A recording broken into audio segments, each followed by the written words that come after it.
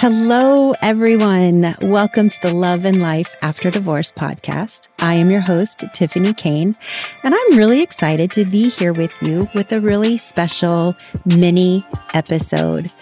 November is going to be the month of joyfulness and playfulness, and I will be bringing you mini episodes so that every single day you have somebody helping you to find joyfulness and playfulness as we move into the holiday season. Hello, everyone. It's Tiffany with another mini joyfulness episode.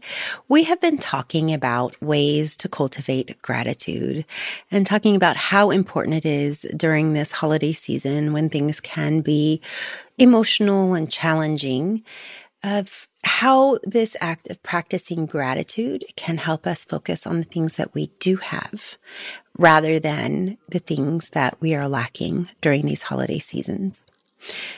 We talked about the importance of writing a thank you note, and you guys hopefully are participating in that 7-day challenge of writing a thank you note to someone every day.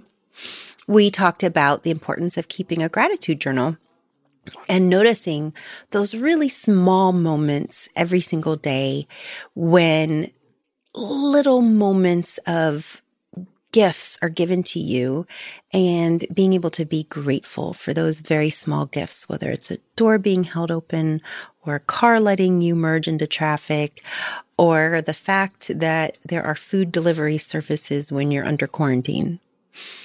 Okay, so here is the third way you can cultivate gratitude, and that the practice of gratitude and the attitude of gratitude and just being able to live in your gratitude.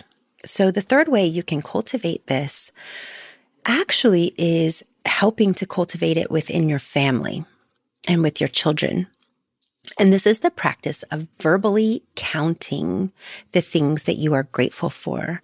Maybe your family calls these blessings. Maybe your family calls these things you're grateful for. It really doesn't matter what you call them, but it's the fact of sitting down together and actually listing them, maybe numbering them. Maybe you have a goal as a family of tonight, we are going to find 5 things that we are grateful for. And make this a weekly practice where you sit down with your children, with your significant other, with whoever it is that you are with, and you make it a practice of counting these blessings. Number them, list them, write them down, put them where you guys can see them. So for us this week, some of the things that we are grateful for, my oldest son is in high school, and I am very grateful to his English teacher who allowed him to make up some work. He had been very sick with COVID and had missed work, and the semester ended. And some of those things that he missed were really significant, and it lowered his grade. And she really worked with him and allowed him to make up all that work and spent extra time with him, and he was able to bring his grade up. And I am so grateful to that teacher for taking the time. So that's an example of something as you're sitting around the dinner table and talking to your family about what is it that you are grateful for. All right, everyone. I can't wait for you to share with me what your list of gratitude is and how you've incorporated this practice into your family time. Please come on over. You can DM me on Instagram and just let me know. I love hearing from you. I hope you have a beautiful day. And tomorrow I'm going to come to you with the 4th way to cultivate gratitude. So I'll see you tomorrow.